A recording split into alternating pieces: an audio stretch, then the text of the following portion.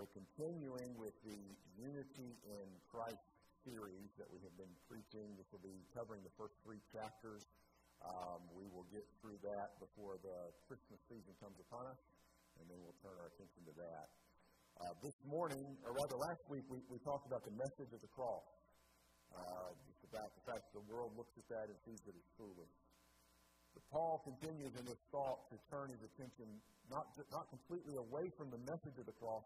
He still is sticking with the cross, but now he's focusing our attention on the people of the cross, those who follow after the cross, who those people are. And I want you to see this in 1 Corinthians chapter 1. I'll begin in verse 26, and we'll go to the end of the chapter, verse 31.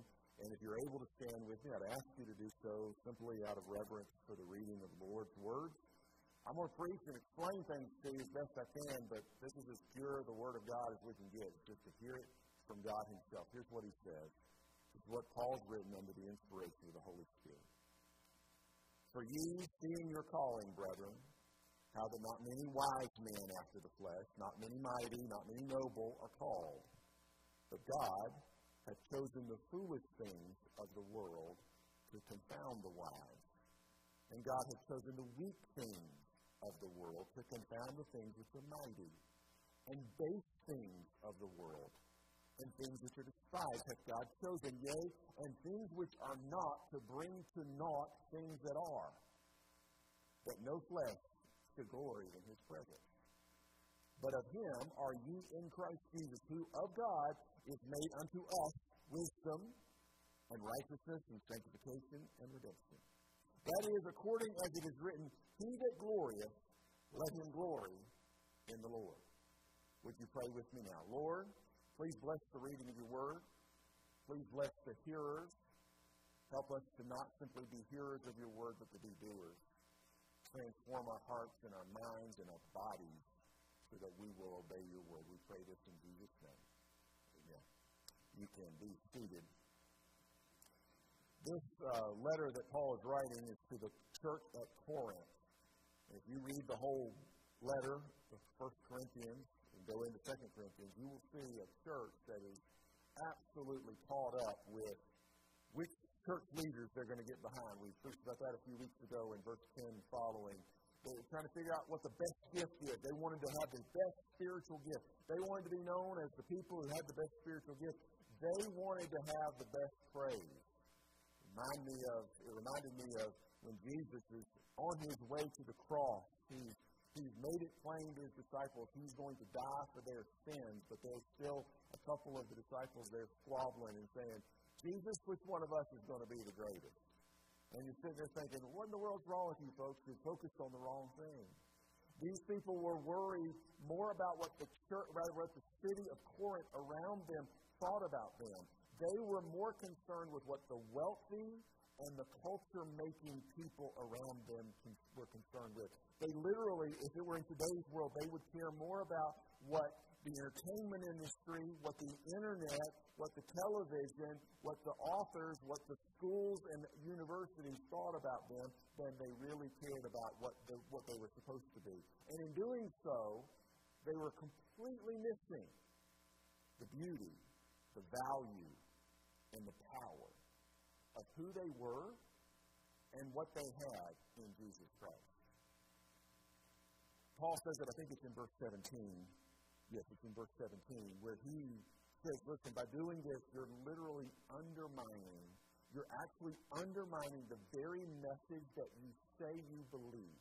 What you say you believe, you are actually doing the opposite of it by caring about all these other things. I wish this was something that was just 2,000 years ago in a city called Corinth on the other side of the world. But I think that Christians in 2021, 2,000 years later, Christians in Ellisboro Baptist Church are prone to do exactly the same thing. We have crosses on our steeple. I can even see 2 in the back of the church. And they're all over. We've got them everywhere. We've got crosses. Some of you carry them as around your neck. You wear a cross, or you might wear a T-shirt, or maybe in your homes you have a cross that decorates your wall. We do that. These are emblems of suffering and shame, the Bible, that hymn says.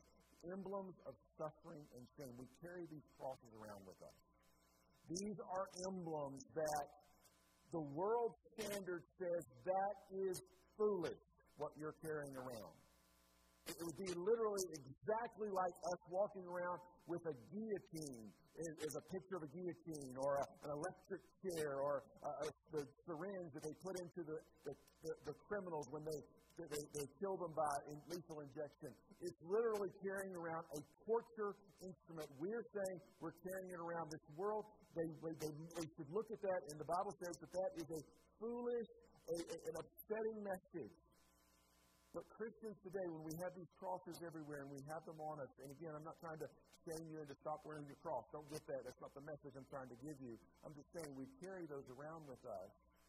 And what we're trying to do, whether we mean to or not, in this culture, we're taking this message of the cross, which is supposed to be a message of a Savior who weakly and humbly and painfully bled and died for lost sinners. We want people to see that, and we want them to see that cross and see cool, dynamic, powerful people. People that if you get with us, we'll have a good time together. That you just need to join us and have fun.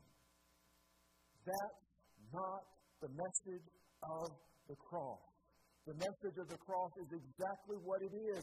It is a torture instrument. It is something that our Savior was nailed to. Do you understand what I'm saying? That there were nails piercing his flesh, nailing him to that. This cross that we carry, and rightly so as Christians, we're identified as the cross. But it should not. We are not to co-opt this to get it to be something that the world hears about. Because what the world sees and what they should see is the Savior nailed to that cross. See, we're not simply called to believe in the message of the foolish cross. We are called to be people who are actually transformed by it, that are identified with it. We are church. We are people of the cross.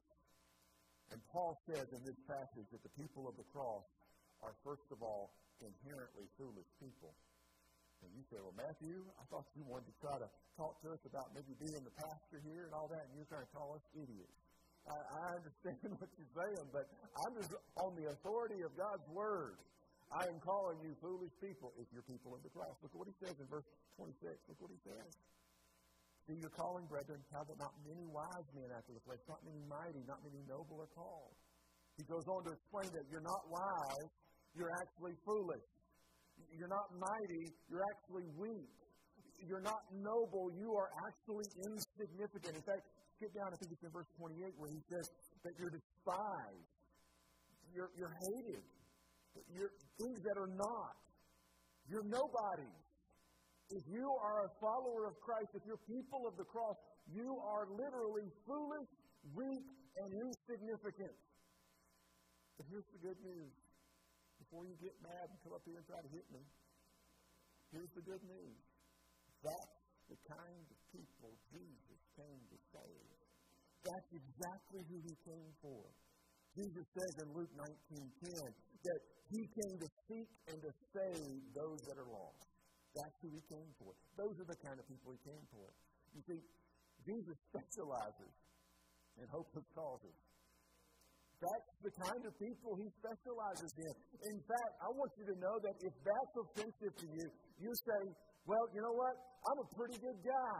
I don't need all that stuff of, I've got some things figured out. I'd like to have Jesus on top of my good life, Jesus on top of my all figured out life. If that's who you are, if that's offensive that you have to be nothing, I'm just going to tell you, Jesus is of no help to you. Jesus even says in Mark chapter 2, he says that if you are whole, if you are well, if you are complete, if you've got it all together, you don't need a doctor. Why would you, walking, talking, feeling good, about ready to go eat some supper, if you're feeling good, why would you walk into an emergency room? It's not until you've got a broken leg or something's wrong with you, you can't get around, you can't get out of bed, that's when you need a doctor. And the same thing goes, he says that I did not come, Jesus says, I have not come to call the righteous, but sinners to repentance. Until we realize that we are weak, and foolish and insignificant. The Lord cannot, will not, has chosen not to help us. He will not. That is not who He comes after. Will you see yourself, church? Ellisboro Church, will you see yourself as a church as hopeless apart from Jesus? There's some of you sitting here and say, well, Matthew, you didn't have to tell me I was nothing because I already think I'm nothing. There's probably a couple of y'all like that. I know in this world there's some people like that. If you've ever met someone like this, and some of you might be this way, I don't know. I'm not trying to call you out, but if you've ever met someone like this, it really kind of breaks your heart when they actually say, you know what, God wouldn't want me. I'm too far gone. There might be some of y'all that maybe we know about, maybe people know about it, maybe they don't, but maybe because of some addiction that you had or something in your past, or somehow you've been broken, you may say, nobody wants me. Nobody can do anything with me. I want you to know that you're exactly who Jesus has come to save. You're exactly the kind of person Jesus wants. When Jesus walked on this earth, He went and He supper with, and He walked with, and He talked with, and spent time with people that nobody else wanted. That's who Jesus loves. Now, on the other hand, I do want to pay attention very closely to the words, because the words in the text are important. Look at what He says in verse 26. He says, how that not many wise after the flesh. He says, not many wise. Not many, not many, not many. I want you to know that God does save some smart people, some strong people, and some wise people, and noble people. He does. And you might can name some people, maybe people you know. Smartest man I know, and He says, you could maybe say that. And you might be right. I understand what He's saying. He does say not many, which means, but He does save a few of them. But here's the point. Maybe you're in that category, and you say, well, Matthew, I'm not stupid. My life's put together. I've got all this stuff. Does Jesus not want to save me? I want you to know that you have to see that you must embrace God's thing, which is the cross. That's the difference here. You have to reject the world's thing, which is your intellect and your power and your significance and your wealth and your position. If you'll take those things, if you've got them, if the Lord has blessed you to have those things, thank Jesus if you've got them, but say those things are pointless to me. Paul says in another place, he says, I count those things as dung, as refuse, as something to throw away, something that's not worth even talking about. That's not important to me because I take it all and I say it's not important to me except for the cross. That's the thing I glory in. Not many, he says, that are wise. Not many that are naive, because most of us don't like to give up our stuff.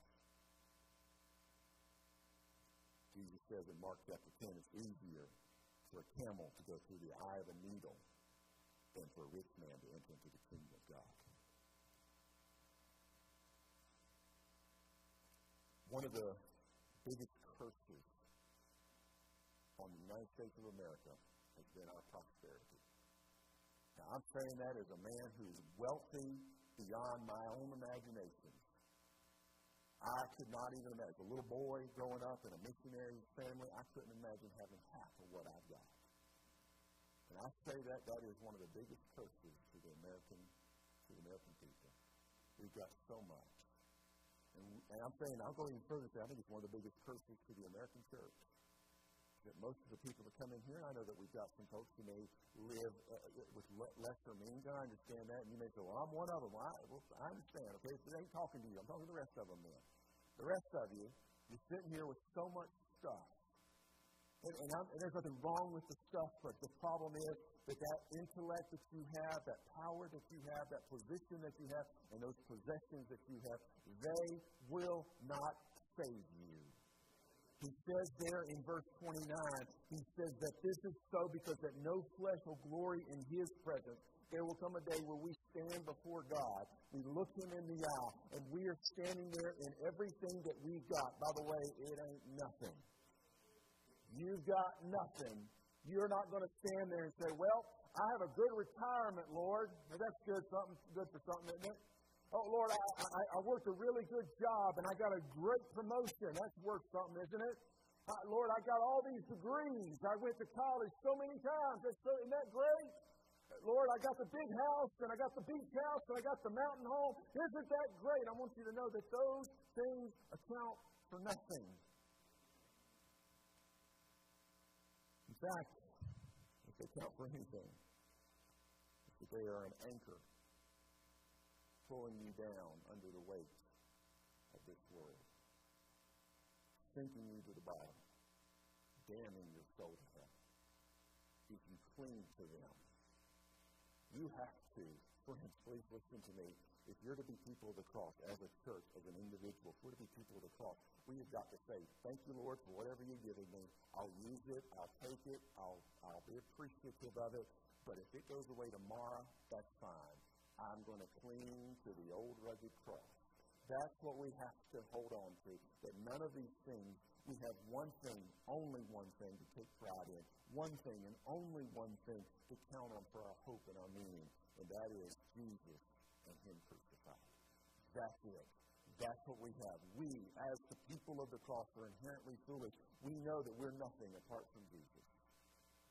But God also makes the people of the cross divinely amazing. Look with me in verse 27. He says there that it's not many, in verse 26, it's not many that are wise and all that, but then he says in verse 27 that He's chosen the foolish things of this world. Who are the foolish things? The people of the cross. He's chosen those people to confound the wise. He's chosen the weak things of the world to confound the things that are mighty, and the base things of the world, the things that are despised, to bring the things that are not, to bring to naught things that are. God's preferred, His chosen method to turn this world upside down, to take it and spin it on its head. What God's chosen method to do that, He could have saved people any way He wanted to. He could have saved anything He wanted to. He could have done anything He wanted to. Any way you look at it, God wins. There's no scenario in which God loses. He wins. He could have won any way He wanted to. There was no plan or formula that He had to do. He did it the way He wanted to. He says there that He chose. And what did He choose? He chose the foolish and the weak and the insignificant. That's what He chose. And He chose to use them to, as He said there, to confound worldly strength and wisdom. To confound it, to shame it, to undermine it, to humiliate it, to make it look stupid. That's what He chose to do. He's saying, I want you all, the whole world, the universe, to know that my thing, the cross, my way, is better than anything this world has to offer. He chose to bring to naught the significance of the world. The world is significant in its own right. I can tell you, you talk to these politicians, and they'll tell you how important they are. You talk to these owners of businesses and owners of big corporations, they'll tell you how important they are. And what God's saying is, I'm going to take the things that are nothing, the ordinary, the useless, even the hated, the nobodies. I'm going to use them to wipe out, to abolish those things that think they have significance. He uses His church to undermine all of that. Well, I just told y'all are a bunch of nobodies, and I recognize that. That's what the Bible says. But I need you to understand that in Jesus, you are powerful. You are poised to do mighty things. Let me just read you a couple things. This is from Peter, 1 Peter 2:9. You're a chosen generation, a royal priesthood, a holy nation, a peculiar people.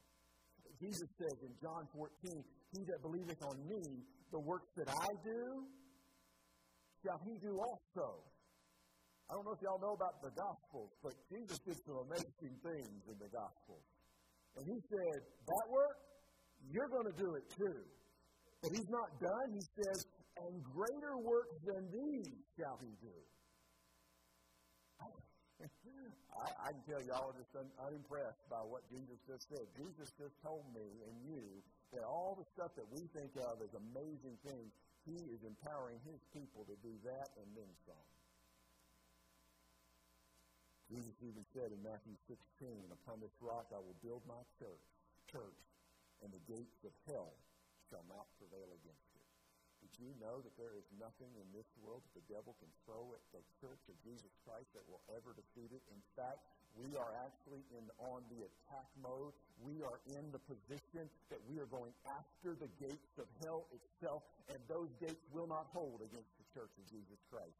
They will not hold because we are a powerful force, not because of what we are. Who are we? We're nobody. We're nothing. We have no power, but because we are people of the cross, we embrace God's thing because that's who we are.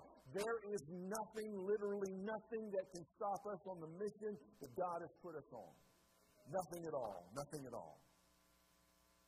But church, I need y'all to see yourself as amazing in Jesus. I don't think you do. I'm trying to emphasize this point because I don't think you do. I don't think you understand that you are full of Christ's power and Christ's authority as long as you're on His mission. You need to understand that. Yes, we're nothing in ourselves, but because we get to serve the King, we can be honored and humbled that we get to do that, and there's no door that's closed to us. It's all open to us as long as we're on His mission. Get excited about that. Let's make it change our priorities. I think our priorities as churches are so wrong. We're in this defensive posture. We're over here trying to figure out if we can do this and that. And look at the word. Your King has told you what to do. And He's told you, I'm with you always to the end of the world. It's all going to happen if you'll simply go and teach the gospel. If you'll simply go and tell them what I told you. There's nothing that's going to stop it. I think our priorities are out of whack. Our methods are out of whack. We think if we can entertain them to death, that somehow that's going to change their mind. They're going to like us better. If we look like them, think like them, talk like them, they're going to like us better. No! You've got something bigger than that. You've got something more powerful than that. There's only one thing, and one thing only, that we take pride in. One thing and one thing only that we can count on for hope, and that is Jesus. Been crucified. We'll do that. There is nothing that is out of reach that He wants us to do. The people of the cross are not only divinely amazing, but we are fully dependent as well. I want you to see this in verse 29, starting in verse 29. He says there that no flesh should glory in His presence.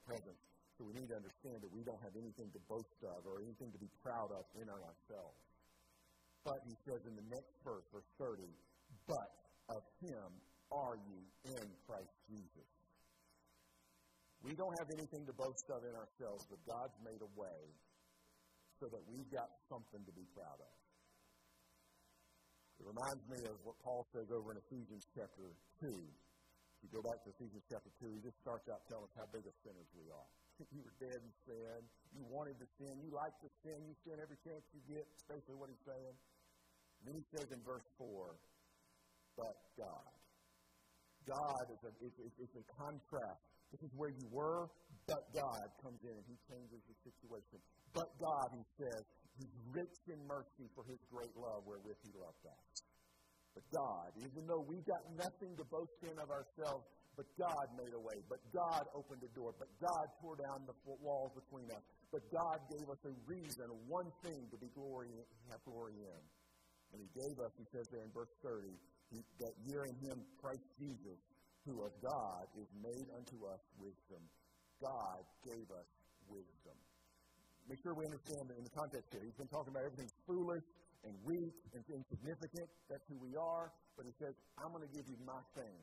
My thing is wisdom, my wisdom. And my wisdom is going to be personified. It's going to be contained. It's going to be completely held up in this person called Jesus. He is the essence, the very expression of God Himself. Hebrews chapter 1, verse 3 says. And because He is God's wisdom, He contains, He shows the world what God's thing is all about. We get to be, as He says there in verse 30, look what He says, but we are of God, because God did this, are ye in Christ Jesus. I don't think y'all are hearing me. God made a way. And because God made a way, I get to be in Jesus. What that means, Peter writes it this way, we are partakers of the divine nature. Y'all know what I'm talking about. You get God. You don't just get to know Him. You get Him living in you. He's inside of you, empowering you, making you what you ought to be. That sin that easily besets you, and y'all can look all pious if you want to, but we all got something that we're fighting against every day, all day. And let me just tell you what, that sin, you'll never defeat it on your own, but the Bible tells me in Romans chapter 8 and verse 13 that through the power of the Spirit, I can kill that sin. That sin I can't touch, but because I've got the Spirit inside of me, I cannot just fight it and get in the mud and wrestle with it. I can kill it, I can knock it out, I can take its head off because of what God has done, because I am in Christ. I get Him, I am in Him if I follow and I believe the message. And because I am in Him, I get His wisdom, he says there. Then there's three words that follow in verse 30, and these are three important words because this wisdom is described in these three words. I'm in Jesus, so therefore I get His wisdom, which is, I get righteousness. I have standing with God.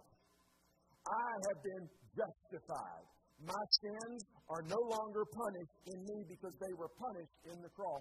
I look at the cross and know that every sin that I've ever committed and will ever commit, I can even think about committing, it has been paid for. It has been crushed in Jesus on the cross. I have righteousness. I have standing with God. He says that I have sanctification. I'm made clean. I'm made right. Not only is that sin paid for, thank Jesus, it's paid for. But not only is my sin paid for, but that sin is gone. It is expiated. It is taken away from me. I no longer have it anymore. I don't carry it in myself. Jesus bore it on the cross. Are you listening to that? That Jesus, you're not only is it paid for. Thank you, I don't have the bill anymore. But that is no longer in me. I am sanctified. I am now a holy place where God can dwell.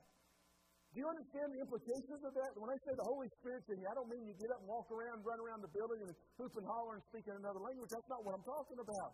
I mean your body is now a place where God can dwell because sin doesn't live there anymore. Sin isn't there anymore.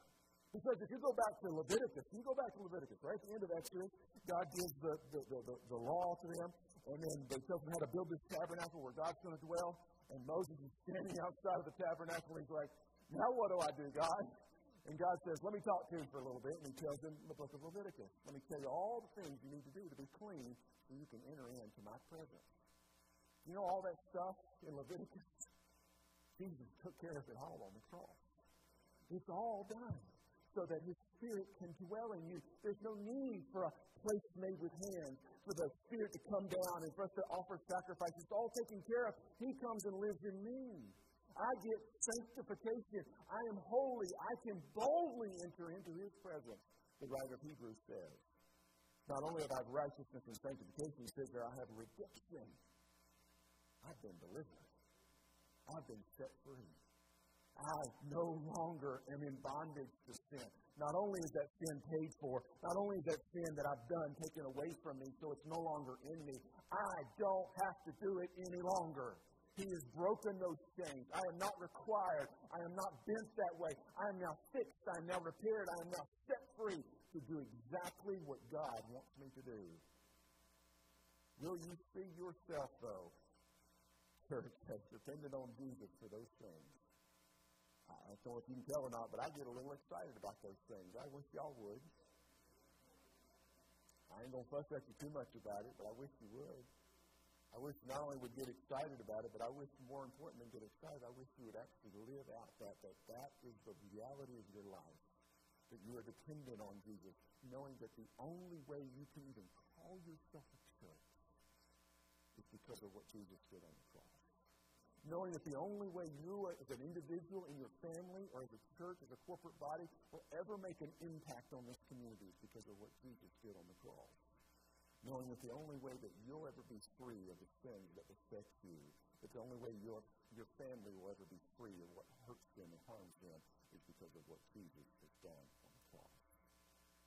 Because we have one thing, only one thing to take pride in, only one thing that we can count on, only one thing that our hope is in, and that's Jesus and Him crucified. You've got nothing to be proud of. It sounds terrible coming out of my mouth, but it's the truth, y'all. We got nothing to be proud of. We could make this church 20 times as big of a congregation as this. We could build buildings to the sky, and it wouldn't be worth being proud of. We could have the most talented musicians on the planet perform on this stage and in this choir. We could have every program imaginable. That's not worth being proud of. Unfortunately, we're pretty satisfied in ourselves because we can spout off a little Christianese. We can say the right Christian language in the right Christian places. We got a little financial success. We can act like we got our stuff together even though we fall apart every time we're behind closed doors, but we can act like we got our stuff together when we're out in public. So we feel like we're pretty good. We're doing okay. But I want you to get to that place where you know that ultimately you have nothing but sin and shame and weakness and brokenness. But that Jesus provides you with right standing, purity, deliverance, salvation. Can you get to that place you know that you are what you are and you have what you have because of Jesus dying on the cross to save you? You have one thing and one thing only to be proud of. Look what it says there in verse 31. I want you to see this. According as it is written, it's in Jeremiah chapter 9, verse 23 and 24. It's where it comes from. He that glorieth, let him glory in the Lord. He that glorieth, let him glory in the Lord. One of my favorite verses is Galatians chapter 6 and verse 14. It's the verse that I look back on all the time. I got nothing to be proud of, nothing to glory in, except Jesus and Him crucified. We got nothing to be proud of except Jesus